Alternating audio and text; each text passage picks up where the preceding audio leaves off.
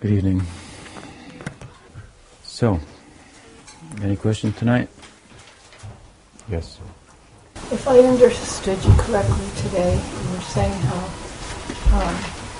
consciousness of all the jivas is the same, basically. And then, but there's will. So one jiva chooses one thing, another chooses another thing, so there appears to be differences. And as long as we're choosing to interact with Maya Shakti in the material realm, like the soul doesn't do much. All the activities are being carried out by material nature. So when that soul turns to Krishna, turns to the spiritual energy, does the soul become active then, separate from the material nature? Yeah, first of all, consciousness is a word, an English word that's used in a lot of different ways. So when we invoke it, oftentimes people pick up on different meanings of it, and not always the meaning that's intended. Consciousness, to a large extent, is identified with perception. But even light bulbs can perceive. Those ones that are outside when you walk up and they go on. So perception can also be somewhat of a function of the brain. Of course, even its capacity to function in that respect requires the presence of consciousness. But by the word consciousness, we mean something, to use an example, let's say consciousness is electricity. And so a bulb is like a body, right? So you could put a 50-watt bulb, you could put a 60-watt bulb, you could put a 100-watt bulb, and you're going to get difference. So according to different bodies, consciousness is going to express itself differently. So bodies tend to, in this world, shape consciousness in terms of its expression. But it itself is the same. And here, by consciousness, I mean, for example, the power or self-illumination, intelligibility, ability to make itself known, to be, in an enduring sense. Light is luminous, and it illumines other things. So, consciousness, when we speak of it in terms of awareness, is more like the light's ability to illuminate other things, to shed light on them. So, again, it's a big word and has different meanings, and what we're talking about is difficult to translate and even to explain, but it's what we are constituted of. It's it has different qualities, we could say, or constituents. It's a unit of enduring being. It's knowing or cognizant, like matter. To contrast it to matter, we say consciousness is Satchidananda, being, knowing, loving, and matter is Asat. It's here today, but it's gone tomorrow. So is it be? Does it exist? Not very long, in terms of its various forms. So Asat, Achit, it's not knowing, it's not cognizant, right? It's inert. And it's not inherently joyful, right? So it's Nirananda, Asat, Achit, Nirananda, and we are Satchit, Ananda. Now, when we say that, you started by saying that all consciousness is equal. What I meant by that is that all units of consciousness We are all like monads of consciousness, or atomic particles of consciousness, just like sparks from a fire. Okay? So the fire is something, sparks are like fire, but they're different also. You can't cook with a spark, you can't heat in the winter with a spark, but you could with a fire. So we have a likeness to our source, and there's a difference between ourselves and a source, a quantitative difference. And that results in a different qualitative performance, if you will. So, at the same time, each of the sparks is constituted of the same thing, Sat, Chit, Ananda. And that way, all the units of consciousness are equal. One unit of consciousness is not composed of Sat, another of Chit, another of Sat and Chit, another, or any other combination of things, right? So they're equal in that sense, right? And I said that one of the qualities, if you will, of the consciousness is that it has will. It's kind of like a unit of will. Matter has no will. So we have will. And therefore, if two things are placed before a unit of will, it could choose one or the other. So same two things might be placed before one will and before another will, and there's no reason that each unit of will would make the same choice. So choices are there, and then there are differences. And so when we have choices that we're confronted with by the material energy, by matter, that we're like in touch with, or even under the influence of, so to speak, there's two, from the point of view of Vedanta, there's two aspects to matter. There's called Gunamaya and Jivamaya. Gunamaya means what matter is composed of.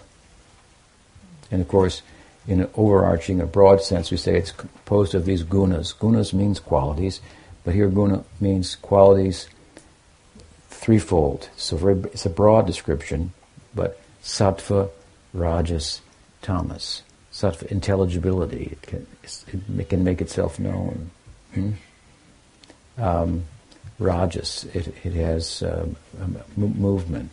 Tamas, inertia, to use some terms to try to explain it.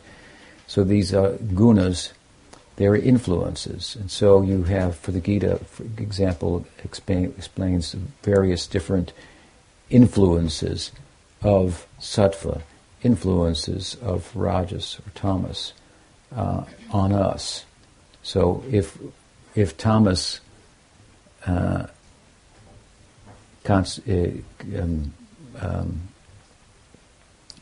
is referred to as inertia, then we could see its influence upon us, wherein we become lazy, or maybe become intoxicated, something like that. Rajas is about movement, so we're under the influence to move up the social ladder. That's rajas. Tamas, clarity, we might rethink both of those things. Moving up the social ladder in terms of its importance, and being lazy or inert, so to speak. And under the influence of sattva, start to think, what am I? Why am I? Some clarity. Is there a difference between me and matter? And so this is a very positive kind of influence. So if you drive down the highway, you can see the rajas, tamas, and sattva. You can see, come here and drink and gamble, billboard sign. You could see another one, get a better house, buy from us, go up the social ladder. Another one is advocating, go to church or something, and be virtuous for its own sake. So these are ways in which these influences manifest. But Gunamaya means, this is just a broad description, that there are characteristics of matter. Now, when we look at matter from a scientific point of view, to be honest with you, today we don't know what it is. So we need a new definition of matter. It seems to be like, the more you look at it, the more it changes, or something like that. we know a lot of things about it, but we don't know anything about it at the same time, practically. We only know what we do know, a little bit about what we're able to measure, and who knows what goes on inside of a black hole or something. So it's magical. And we measure part of it, and we get some practical result from it that we can use in our everyday life. And so by that, as a result of that, we become a little bit, we feel like we're in control. We're getting somewhere. We're understanding things and so forth. But I mean, it's Columbus sailed to America. People thought it was flat. He sailed to America. We found out it was round. He went to America, and what did he do? Killed the Indians. I mean, maybe not him personally. I don't know how, but Europeans came. So we go to Mars. What will we do? It's a big thing, but what do you do there? Once you get there, that really determines the value, the quality of. So, at any rate, I'm going off a little bit on a tangent, but the point is that what matter is, really, truly speaking, from a scientific point of view today, it's very much something a question. It used to be thought that matter was like what? Building blocks, solid things, something like that. Isn't it earth, water, fire? But that's another thing. That's another explanation from the Sankhya philosophy that you find in Buddhism, you find it in Hinduism. It was the contemporary way of thinking about matter at the time. And there is some fusion philosophy today that involves looking at Sankhya philosophy in relation to modern physics and seeing if something from there and here can come together to sort the thing out. But the overarching statement of the Gita and of the Bhagavatam about matter, even when the Bhagavatam seeks to describe it in terms of the contemporary science, if you will, of the time, overarching understanding is it is not understandable, or that if you really want to understand it, you should understand that its influence is one that impedes you from being all that you can be. Because that's the second aspect of Maya. I said it had two, Guna Maya and Jiva Maya. Guna means the qualities of Maya, so what Maya is constituted of. And Jiva Maya means the influence that matter has upon us. And it's like a package that enamors us, so to speak. This is America's, incidentally, greatest contribution to the world, is packaging, repackaging. So Maya packages the world in such a way that the Jiva is enamored by Maya. The Jiva, the Atma, the self, consciousness, turns on matter, so to speak.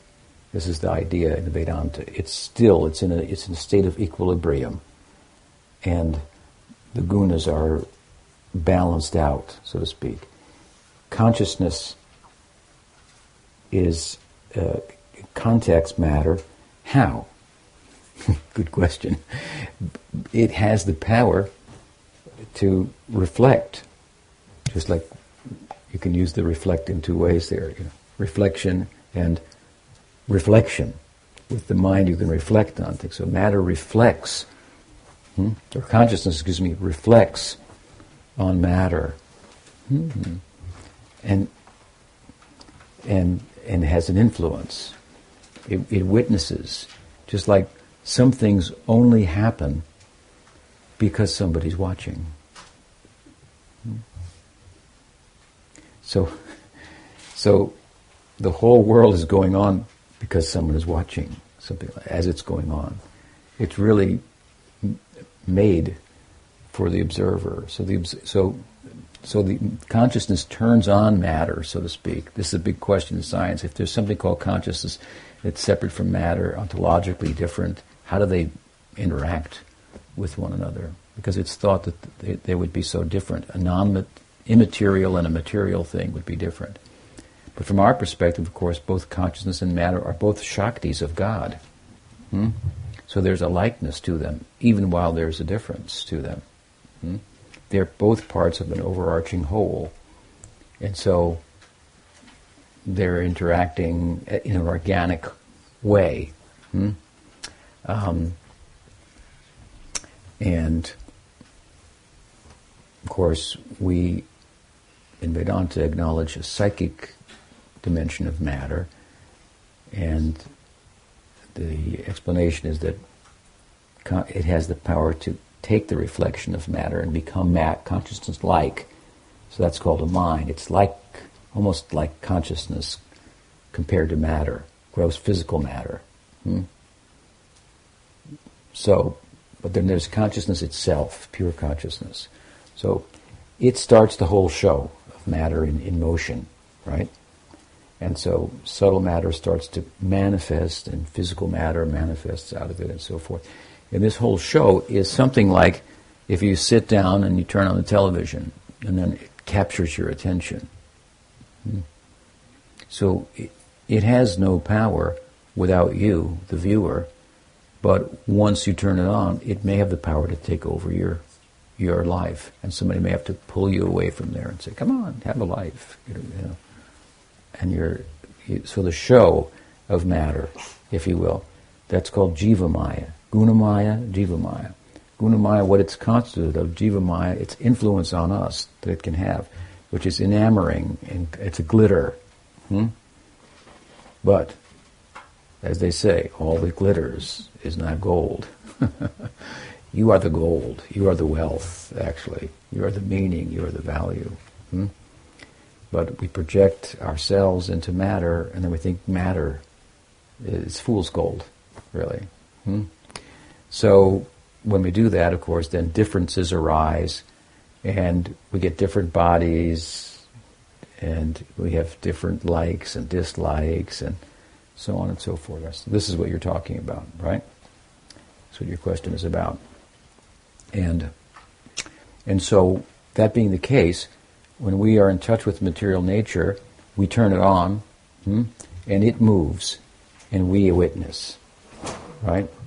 So our will is there, but once we've turned it on, it has its own movement. We've identified our self with it. We think what's happening to it, its transformations, death, for example, is part of the whole thing in transformation.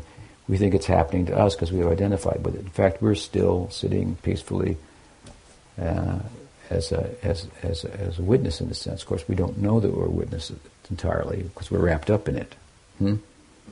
But we can know, and that's what spiritual practice will help us to do. So your question is, now if we go to the other side, the other side means what? Material nature provides an environment. And that environment has an influence on the Atma, the self.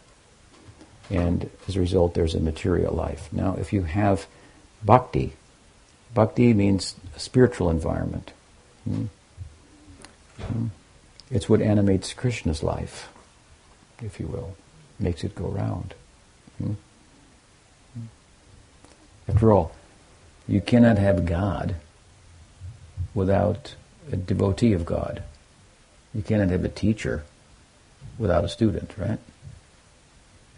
So some people sometimes question if there's God, but there's no doubt that there are devotees of God, or that there's love of God, right? Love of God, there are examples of it in the world, and it can be pretty powerful. Love of God implies love is exclusive, so it means love of God means not love of the world. And we have otherworldly people who set a certain example for us that's inspiring. Jesus, Rumi, there are different traditions, Chaitanya Mahaprabhu, Shankar, Ramanuja, and they stand like lighthouses in the darkness, dark night of the soul lost at sea, saying, "There's land. It's over here." So they've had a huge influence on human society over the centuries, popping up in different spiritual systems in different cultures, right?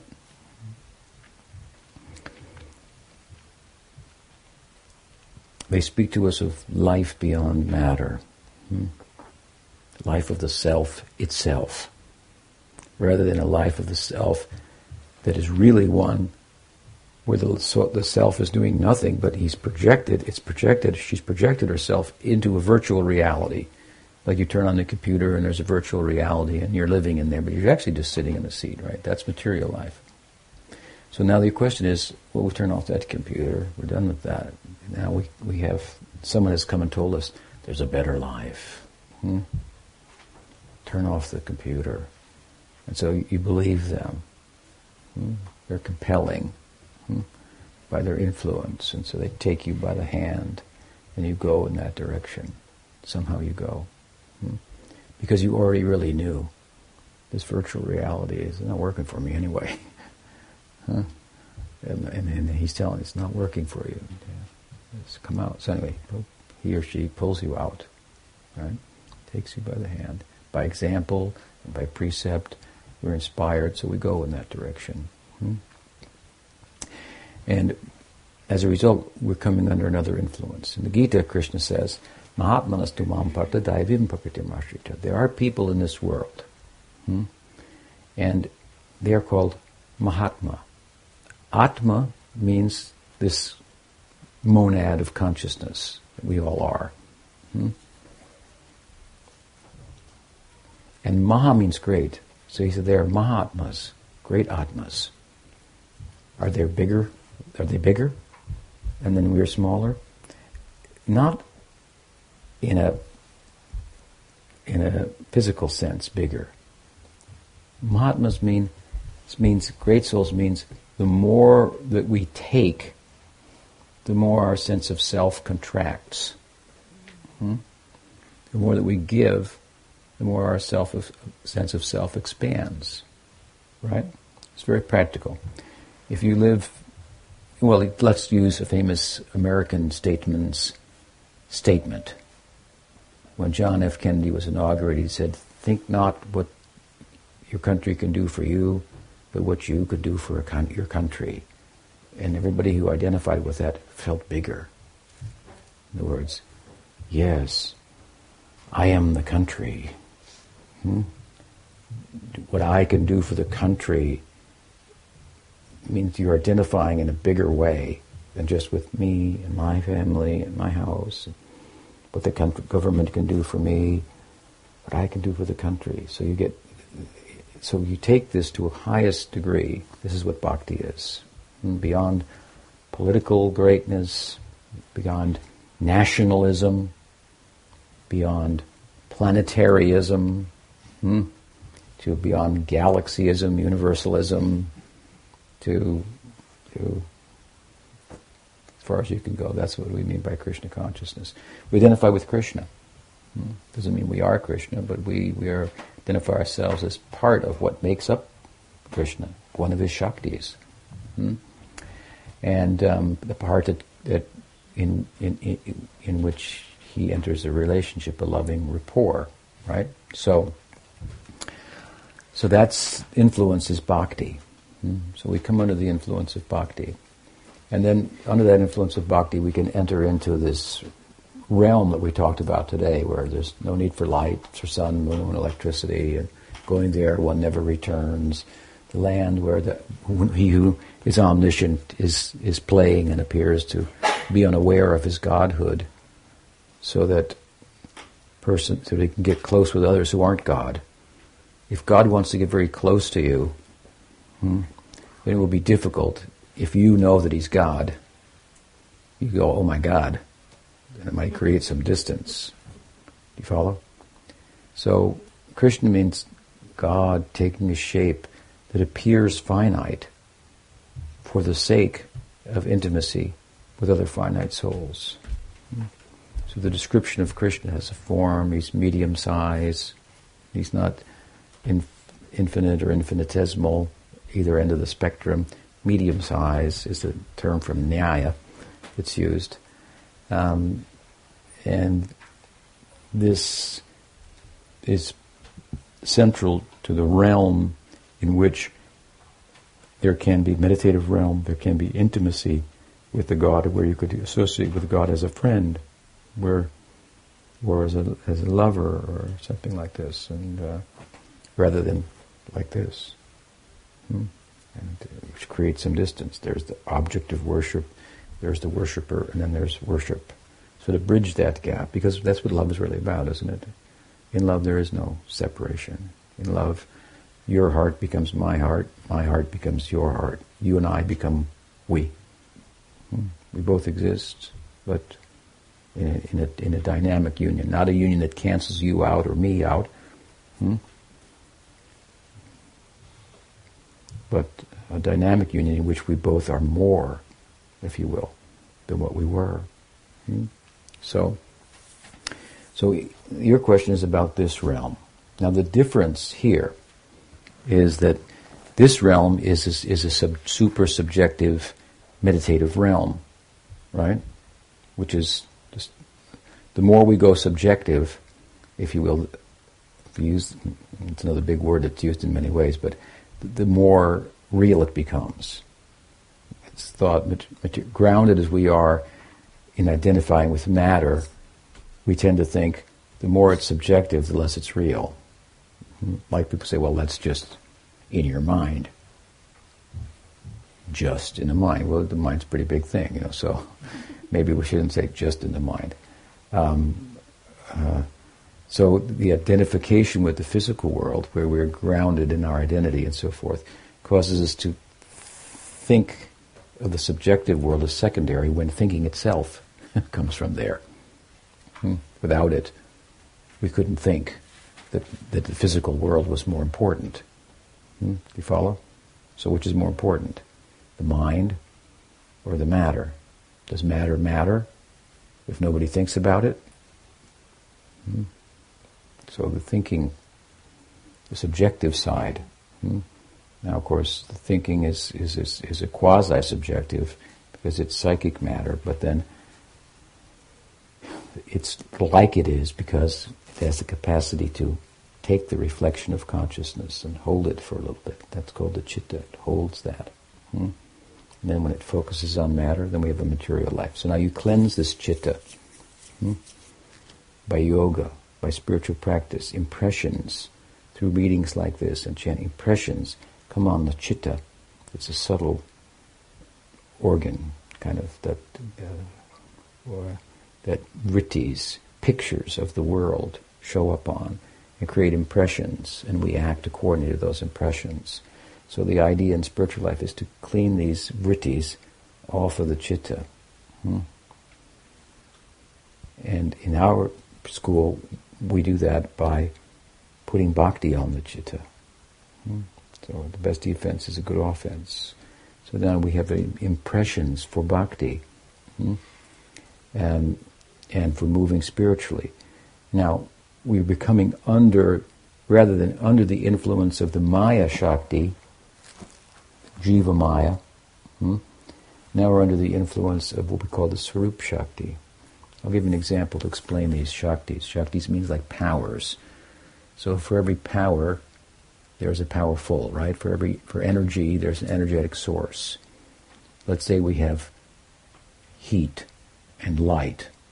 Those are powers. And we have a generator, right? To make them possible. So Krishna is like the generator. Shaktiman, and then he has Shaktis. He can cool a room, he can heat a room, he can light a room. Just like electrical energy, he can do all of those things. They're very different, but they're all coming from the same source, right?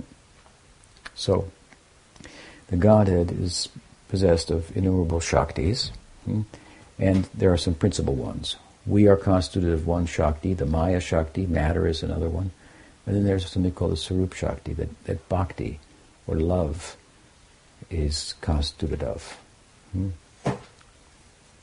So I'll give you an example. If you have a fire, in the fire you have heat, right? You have light, you have sparks, and you have smoke. Smoke almost seems to be the opposite of fire, because fire illumines and smoke obscures, right? But still smoke comes from fire. So the smoke is like matter. It obscures. It's most unlike fire. Of all of the influences or powers of fire, smoke is least like it. Still, it's not different from the fire in that you can't have smoke without fire. So smoke is dependent upon fire. You can only get smoke from fire, and where there's smoke, there's fire, as they say. So it is, in that sense, one with the fire, because it's not independent of the fire. But in another sense, it's quite different from the fire, isn't it? Really quite dramatically different, in as much as fire illumines and smoke covers, obscures. So Maya, or matter, is one of the Shaktis of God. It's like smoke. And God's like the fire. So included in God is the Maya Shakti also. Something like the subconscious. Now you have also in the fire, as I said, sparks, right? So sparks are more like fire than smoke, right? And they're dependent on the fire also, so they're one with the fire in that sense. But they're also different from the fire. Like we said earlier, you can't cook with a spark. You can't heat yourself with a spark. You can't light the night with a spark. So we're like the spark. And the spark could come under the influence of the smoke and be obscured. You could have sparks under the smoke and you couldn't even see them because they're in the smoke, right? Or sparks could enter the fire. They could go either way. So our position is that we could go either way. We could be influenced by matter, by Maya Shakti, and think we are American or Indian or male or woman or man or black or white, and go through all the trials and tribulations of such identification, which constitutes just the transformation that matter is always undergoing. You can't ever get your feet on the ground if you identify with matter, because it's always in flux. It's always transforming. And we are not subject to the same transformation, but we've identified with something that is transforming, so in this virtual reality it's problematic for us. But we're this just little tiny glow. You could be in the smoke, and others might not see you, but you're still there, still sparking away. So if you get to the fire, then you can thrive, right? Now the difference between the heat and the light of the fire. So the heat and the light of the fire is also so smoke is a shakti of the fire. Spark is a shakti of the fire. Heat and light is a shakti of the fire. Heat and light and smoke on the two sides, and then the spark in between. If the spark goes in the direction of the smoke, then its illuminating power becomes obscured. If the spark enters the heat and the light of the fire, then it can thrive, right? And there's a difference between heat and light and smoke that makes heat and light more like the spark than the smoke. The spark is more different than the smoke than it is from the heat and the light. After all, it can thrive in the heat and the light. It's a particle of heat and light. It's not a particle of smoke. So in the smoke it can't thrive, but in the heat and light it can. Heat and light is also a power of the fire, like a spark is, or an aspect of the fire, like smoke is. Heat and light, however, is so closely identified with fire, more so than the spark, and more so than the smoke, that we almost think they're one and the same, heat and light and fire.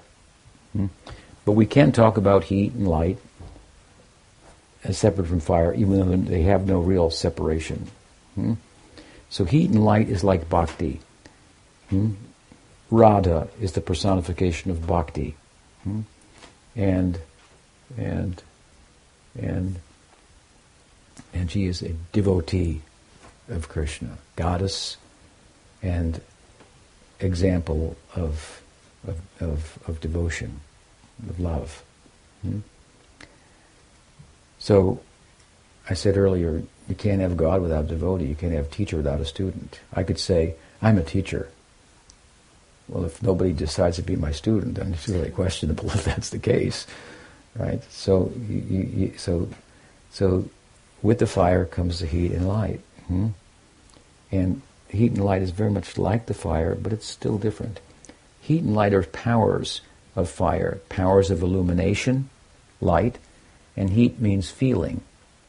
So this bhakti is constituted of illuminating power. It can illumine the spark in such a way as to dispel the smoke. So bhakti can dispel the illusion of Maya. It can dispel the smoke. So the spark can start to shine. Its shine can be known. And if the spark comes into the heat, into the light, then it develops a knowing light, in this example being synonymous with knowing, that exceeds its own knowing power. Its power to illuminate is extended by coming under the influence of heat and light. The fullness of the light. And the light means illumination and heat means feeling. So it means bhakti is constituted of knowing and feeling. Knowing and loving. Feeling and philosophy. Philosophy, out of which feeling arises.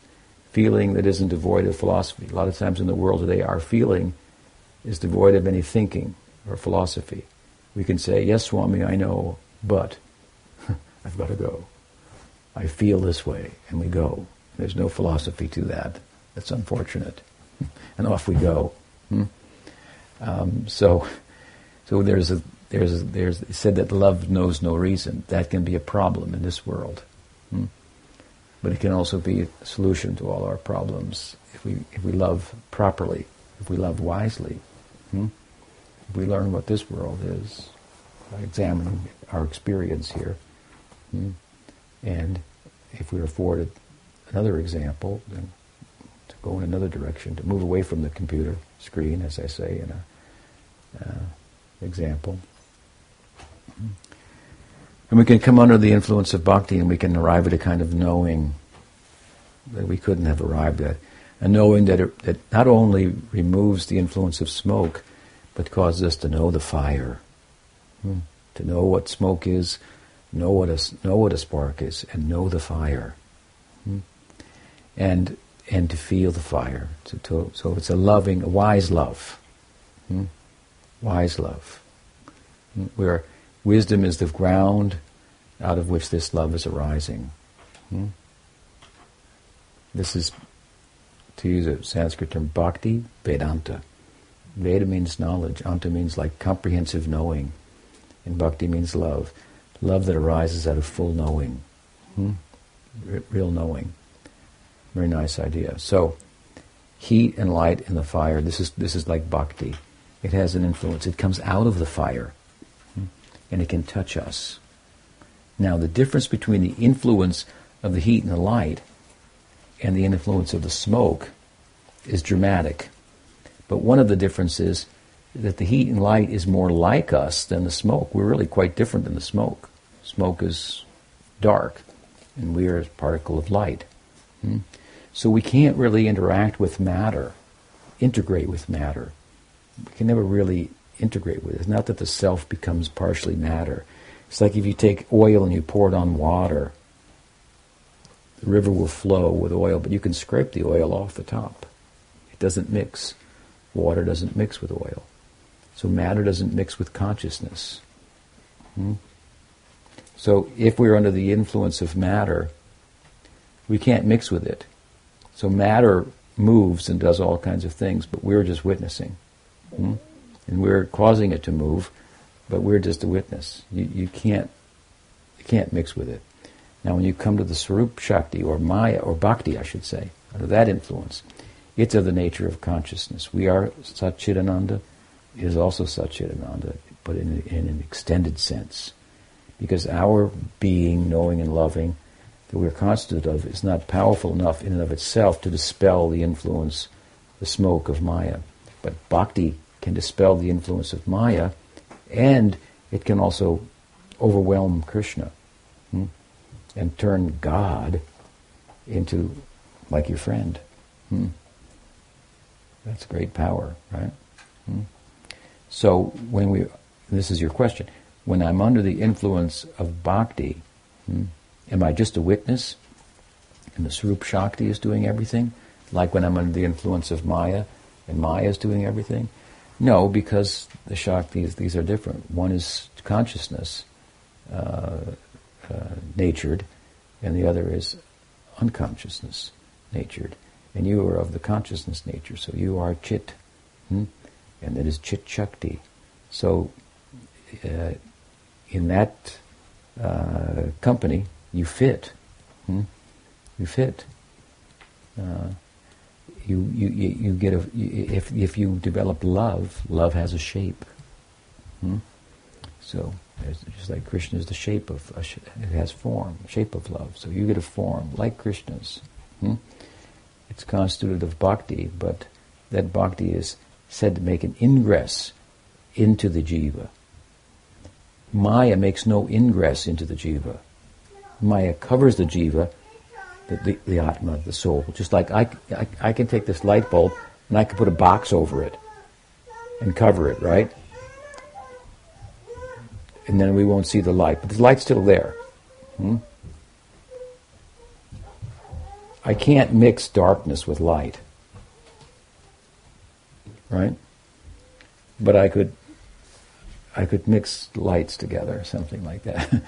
The bright light and the small light, I could put them together and something like that. So the Maya is objective, quantitative, and bhakti is love, so it's subjective. The Atma is a subject. It's not an object, it's the subject. What's more important, the subject or the object? Right? So the subject. So you have the objective world, you have the subjective self, and then you have the subjective world. So subjective self fits pretty well in the subjective world. There's the super subject. This is God. We are the subject. Consciousness, matter seems to work for our purposes. If we look up, we see we have a purpose in relation to the Godhead. So under the Swarup Shakti is said to make ingress into the jiva. Sudha Sattva Visheshatma Prema Suryam Sushamyavak. With the ingress of the Swarup Shakti into the jiva, that's what it means to become a devotee. And you develop a kind of knowing that I know myself as a friend of Krishna. And there's a corresponding type of ecstasy. And then this is cultivated internally in meditation. And through the chanting and so forth, it arises. And you become a player in the world of Krishna's play, so to speak. And you're a unit of will, right? This is part of your question. And so there's two angles to look at it from, because Krishna is playing himself out, so to speak, through his willing devotees. So, in one sense, you're a vehicle, Krishna's playing himself. That's the abed, the non-different perspective. And the bed perspective, the difference, is that you are making choices in the context of bhakti, which means all for the pleasure of Krishna's senses. And you're an active player there. You're not just a witness there, which is your question. You're not sitting still and bhakti's doing something else, but bhakti's integrated into your being. And so, while there are those constituted purely of the Swarup Shakti, and then there are jivas influenced by the Swarup Shakti, their functioning in that world is not different. They function in the same capacity. So we function just like the Swarup Shakti, because its head makes ingress. We remain the Jiva Shakti, but we are experiencing the full potential of the Jiva Shakti, to be all that it can be, to be a lover in the full sense. Does that help? It's a good question. Yeah. It's like this. If you fall in love, we have the capacity to love, so you could fall in love. Right? A young man falls in love with a young lady. And so the young man feels that he is more. He was a little awkward socially. Now he feels good socially, because she always thinks he's good, so he feels strong, and it works the other way around too. And so I don't have the experience from your side, but from the man's side, I've fallen in love before. First time when I was in 6th grade. It became a problem, and my mother sat me down and told me some philosophy, and I realized, oh, that's how you solve the problems. You've got to look at the bigger picture. So it's a long story, but it's actually a short one, but I did a short version of it. So, but when you fall in love, say a young man falls in love with a young girl, then there's something that comes, that's some potential within him that's activated. They call it like chemistry. There's a chemistry, and you become under that influence, and you feel that you're more. And so, under the influence of bhakti, it means falling in love with Krishna. You're an atma, a spark. He's the fire. You're falling in love, entering the fire, so to speak. And so, it's a subjective kind of intermingling that you cannot experience in relation to matter, which is asat, achit, nirananda. It's unconscious.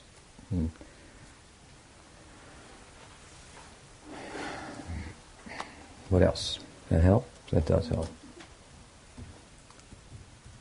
It's complicated, but worth thinking about. Very clear explanation. Okay, good. If you have a penny, then you have a certain capacity to spend. If you can connect with a greater source of capital, if you've got $10 and I've got $1, and you say, hey, why don't you get together with me and we can be 11? I said, okay, let's do it. I got nothing to lose. We become 11 then. So, something like that. If you connect with a bigger capitalist, then your capacity suddenly expands. With more capital. So we have a little capital, we're poor, so to speak. We're just a spark. We're poor. When we connect with the light, then we can appear to be much more. Even though we're still small, we can appear to be much more. So the light, the illuminating this bhakti, shakti, is very, very generous. Very generous. Therefore this jiva, the atma, the soul, is called tatastha. It means tata. It means, literally means the beach. So if you've been to the ocean, and there's water and there's sand, right? So if I ask you, can you go please and put your hand on the line that demarks the water from the sand? Can you touch it? You can't do that. We're like that. So we have a nature. That's true, we do. But our nature lends itself to nurture.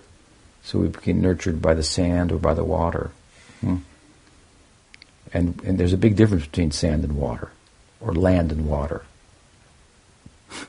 If you're used to walking around on the land, it's one thing. Now try walking on the water.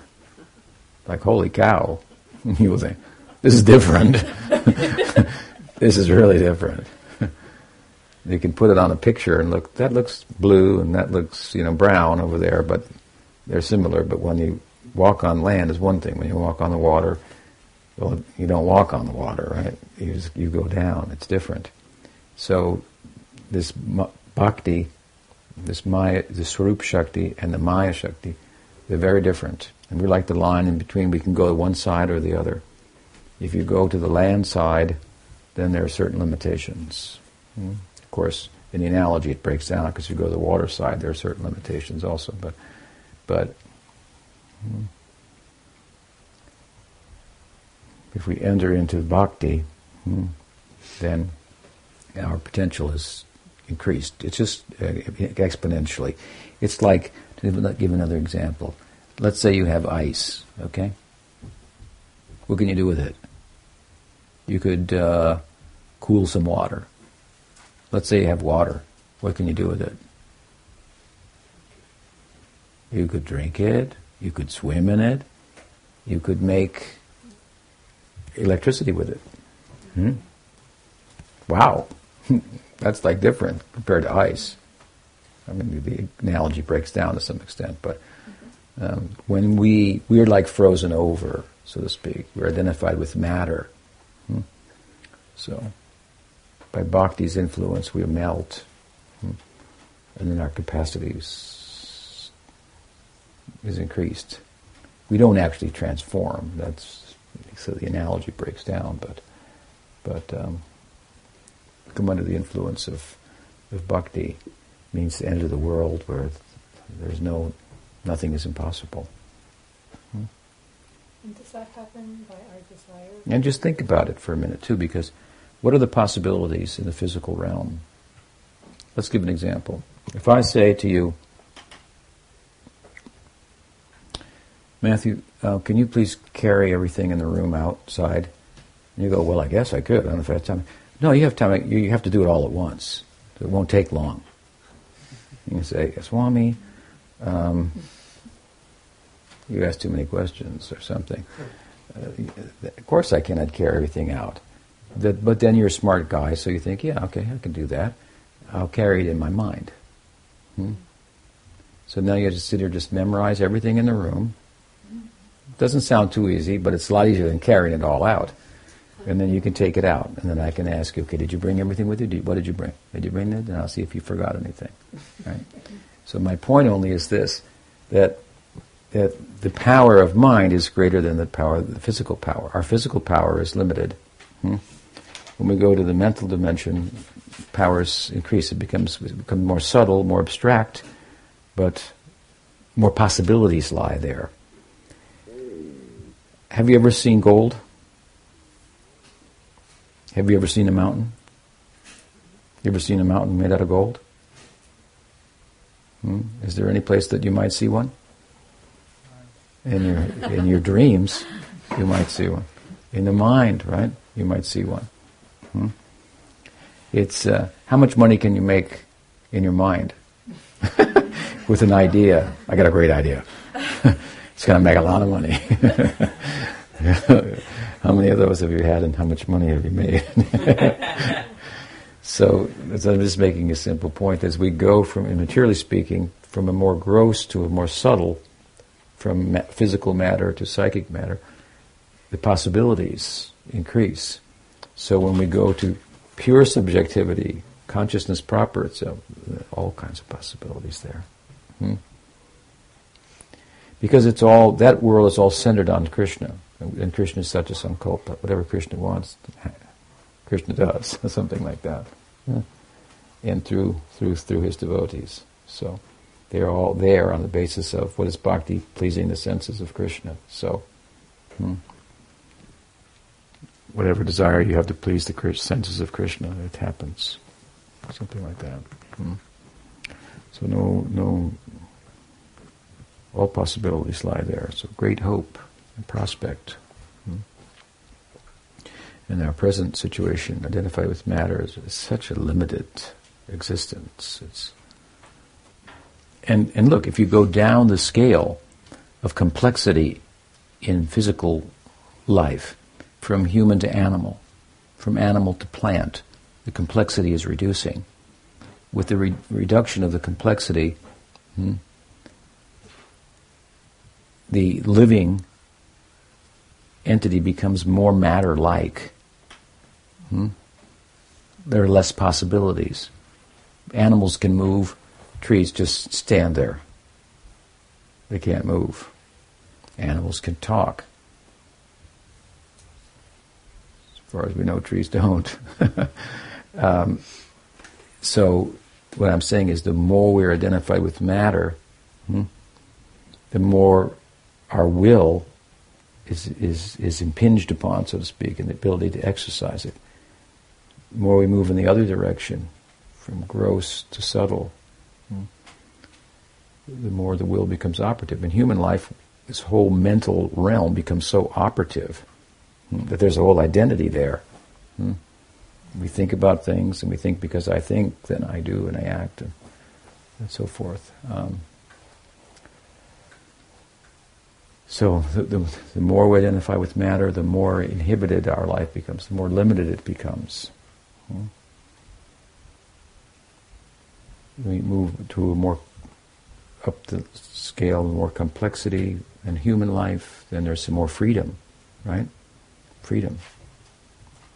If we were to compare the material life to a prison, then we would say that the less complex forms of life are more incarcerated, and human life is something like being on parole. So you're out, but you've got to check in every now and then, and how you use your freedoms will determine whether you actually become free or you go back inside. There's transmigration. You misuse the freedom of human life to be a two-legged animal only, because animals are concerned for eating, sleeping, mating, and defending. If we have human life and that's all we're concerned with, and not why I am and pursuing higher meaning, then why be a human? Better to be an animal. So nature will dictate or will respond to the way in which we've interacted with her, and then we can take birth as an animal in the next life. And it would be more restricted as a result of that. But if we use our freedom properly and talk to saintly people and pursue spiritual life, which is what we can do that animals can't do. I mean, that is a unique difference, right? It's said, well, we can think, we can reason. That's what makes us different, Swami, not that we can be spiritual. And what's spiritual anyway? Who believes in that? Humans are different from animals because they can reason. But if all you can reason about, if you don't reason about spiritual life, then what are you going to reason about? You're going to reason about how to eat, how to sleep, how to protect your body, how to enjoy your body. Then you're no more than a big animal. All you're concerned with are the same things that animals are getting without having to think about it. So if you so if a cow eats grass, and you can eat 10 different kinds of grass, does it make you really different categorically? If a cow is an herbivore and you're an omnivore, is there that much difference? Just like you take biological evolution as it's thought of today. The biological evolution, neo-Darwinism, is the idea here is that species adapt, right? But the adaptation that they undergo is based on something that they already have, like they have motor properties. And so instead of moving with fins, they adapt and they get legs, something like that. And maybe over time, long time, they adapt and they get wings. Now the difference between wings and legs are pretty big, but they're really only different motor functions. They're of a similar category, right? So what you don't find in the theory of evolution is to expect a change that will occur that's just like there's no, it's not, that change is not an extension of something that's already there. Now, matter is non-experiential. So for the matter to become experiential, holy cow, that would be like, how can experience come out of non-experience? That is like, don't expect that to happen in evolution. This is a case for panpsychism. One of the things we are in our school of Vedanta is panpsychism. So we believe consciousness is pervasive throughout. And sentience is evidence of consciousness. Life is consciousness. Biological life is just a reflection of actual life. The consciousness is animating the matter, setting it in motion, but the consciousness is the animating principle itself. So this animation, this experience doesn't arise out of a non-experience. That's like just totally like there's no extension of something that's already there going on. People have tried to say, yeah, it's kind of like Hume said, well, the liver exudes bile, so the brain is consciousness. Well, like bile and, liver is similar to brain, bile is not similar to consciousness. Bile is more similar to a brain than it is to consciousness. It's like completely different. I mean, it's right. It's it's like Mary's brain. What's that? Thought experiment. Mary was a doctor, and she lived in a lab, and she knew all the physical properties of color. She knew all the physical properties of color, but she had never seen color, any color. She lived in a black and white laboratory. But she learned all the physical properties of color. So she knew color until she went outside and saw a red rose. And it was like, nothing that she knew about in the lab had anything to do with the experience of red. So the argument is that there was other knowledge that's not physical. Do you understand the point? It's a thought. It's being argued for and against and so forth, but I do like it myself. So there's a different categorical type of knowledge. It's called experience. And we are a unit of that experiencing stuff that we call consciousness. And so many possibilities lie in consciousness when consciousness is unfettered by matter, uncovered by matter, not tied down to matter by way of its identification. Which it has the power to do. It has the power to identify with things, to project itself into things, and then bond with them, and then be limited by them if they are things or thoughts only, which the self is transcendent to. So, what possibilities lie in being yourself compared to being false self, a created self, a made-up self, a material self. Interesting thoughts, worth pursuing. And the pursuit of them really is what makes for human life. Because, again, I mean, this is different, is my point. Different. You can do yoga. You can, in a sense of what it's really about. The idea of spiritual practice is to enter into a discipline that demonstrates the fact that consciousness is different from matter. And so it involves withdrawing from matter to a certain extent. You can't do it all at once because we're attached to matter. But with good guides, we detach a little bit, we withdraw. And we see we can live without a television, or without this, or without that. And other people go, how can you live without that? My God. You don't go to the movies? Only when I'm on the plane, I say. No. I mean, whatever it might be, So, and some yogis living in a cave, right? How can he live like that? More happily. That's how. More happily. Without things, without thoughts, without the clutter. And so he or she is demonstrating, to an extent, that consciousness is independent of matter. And, of course, the body dies. The body died. But that's like, okay, the light bulb unscrewed. Does that mean there's no more electricity? That was part of the philosophy to begin with. That there is a body, you've identified with that. You could not identify with it. And, of course, it has its functions, have to be tended to some extent. You have to breathe. You have to feed it. As long as it's there. But the point is that human life, we can do these types of things. And we can experience.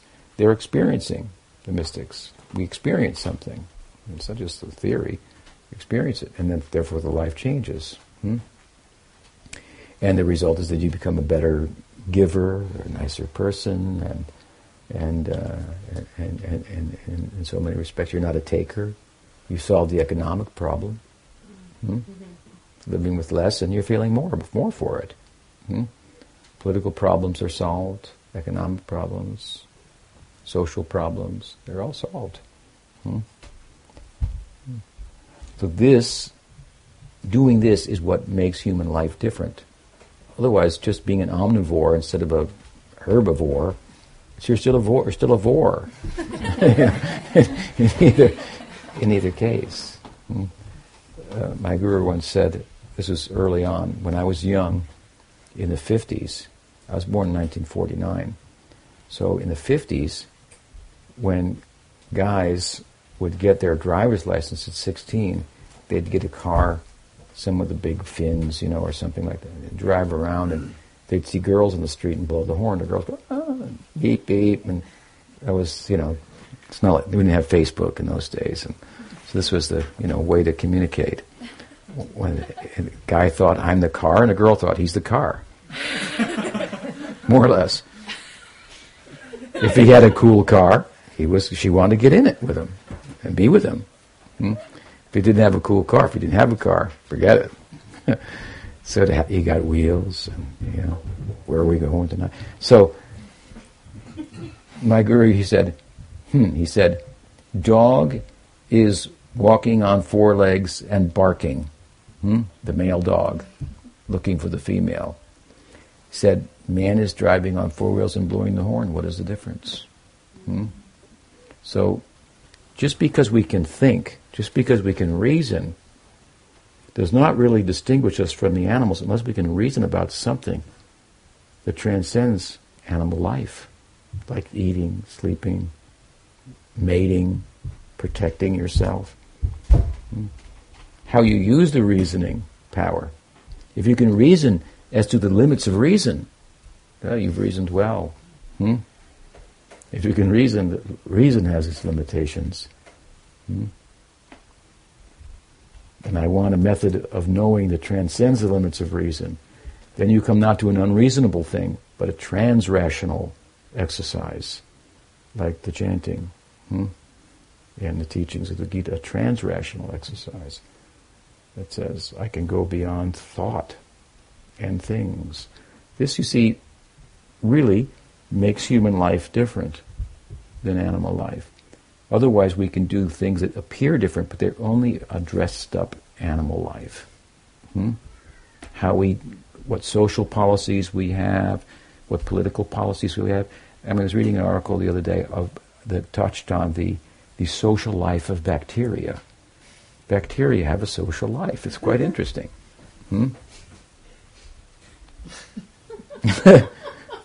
So, I mean, all these big social issues that we're concerned about, for good reason. I mean, we're plugged in here to some extent, but I mean, it's not any different than bacterial life. They've got social issues they're working on, stuff like that. The reason our social issues are in question is because we have this greater capacity of reasoning that should be used not to just tweak the social issues, but how to use to reason how to use our human energy to transcend the limits of human social interaction and so on and so forth. That's what makes us human. This is the idea of the Vedanta. And it is a real big difference. Now, what is your question? You had a question, right? Yes. So what role does the guru play in the process of the detachment of matter? I'm new to this, so... Me too. Pretty relatively. It's been a long time, but it's still an eternity. However long it is, it's short. So, what role does the guru play in detachment? Well, the guru plays an important role. And one aspect of that is that the guru sets an example of a life of detachment that constitutes healthy interaction with sense objects. Like you have objects of sight and of sound and of taste and so forth that take you into the world. So the guru sets an example of detachment that in bhakti constitutes healthy interaction. How we don't teach in terms of detachment to just close your eyes, plug your ears, hold your nose, and I'm not going to interact with the sense objects, I'm detached. No, we have them, so we have to interact. How to interact with them in a way that such that our interaction with them will constitute an act of bhakti rather than an act of me, I see it, I want to take it. I want to enjoy it for myself. It's for my senses. So he or she, the guru, sets an example like that. So, for example, she teaches how to do music for the pleasure of Krishna. That would be an example. The guru teaches how to cook for Krishna. There's a yogic method to the cooking, and we offer the cooking in a certain way with mantra and so forth. So these are practical things that we do with our senses. We need to eat. Do you cook? You like to cook? Yeah, see? So it's very user-friendly type of thing. So detachment doesn't mean stop cooking, but to stop cooking only for the satisfaction of your own senses. So we cook, we offer the food to Krishna, and we take the remnants, something like that. It's the whole yogic process. So he teaches, or she teaches, the guru how to do with all of the senses, like how to use the legs for the pleasure of Krishna, the arms, even the genital to use for Krishna service. So it's that's one thing. He or she teaches by example and by precept. So the guru teaches us about these concepts and so forth. We hear from him or her repeatedly. We start to learn the language and understand, and we start to look at the world differently, think of ourselves differently, and so forth. It's a gradual, accumulative kind of process, so to speak. And so the guru teaches by example and by precept, and it helps us to understand even what detachment means, because you could walk away and think, I got to be detached. Sorry, dear John, it's over. I heard from the guru, and I can't, I've got to give up my relationship with you. And Mom, Dad, I won't be coming home for Christmas. I've got to be detached. I just learned, and they go and arrest the guru or something, No. So,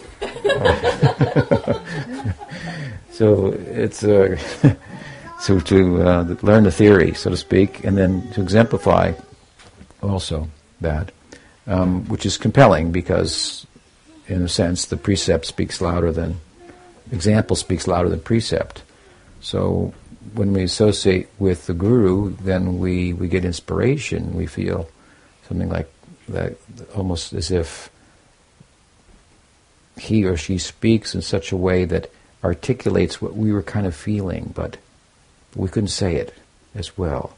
So we nod our head, we go, yeah, that's what I think. I think like that. That's right. So he's or she able to kind of articulate what we feel in our heart, in terms of our interest in higher things, in reality, in purpose and meaning, to articulate it in a way that just resonates with us, so that there's no like difference. It's like my own self has come before me to exemplify what I could be and to articulate what I wanted to say. That's what I wanted to say, something like that. That's it. And so the guru is, God is in your heart. But God appears externally in an ambassadorial kind of sense, like of an ambassadorial? Okay, why not? Yeah. Yeah. So the ambassador to a country represents the country. The ambassador is not the president, but whatever he says is representing the president. So he's given some regard, like, okay, this is what the president's saying, we should pay attention to that. So Krishna's in the heart, but he manifests externally in a representational sense, in the form of the guru, and then speaks to us about our heart's own interest and helps us to turn us in the direction of that. So this is some thoughts about that. Does that help? Yeah. Yeah, good. You live up in Boone, I guess, huh? Mm-hmm. Yeah. I got to get up there sometime. I've been there once or twice. I always liked it. Yeah. So what else? What's the time? 7:12. So I guess what time do we start? 6. Okay. So we can stop. We meet again in the morning, right?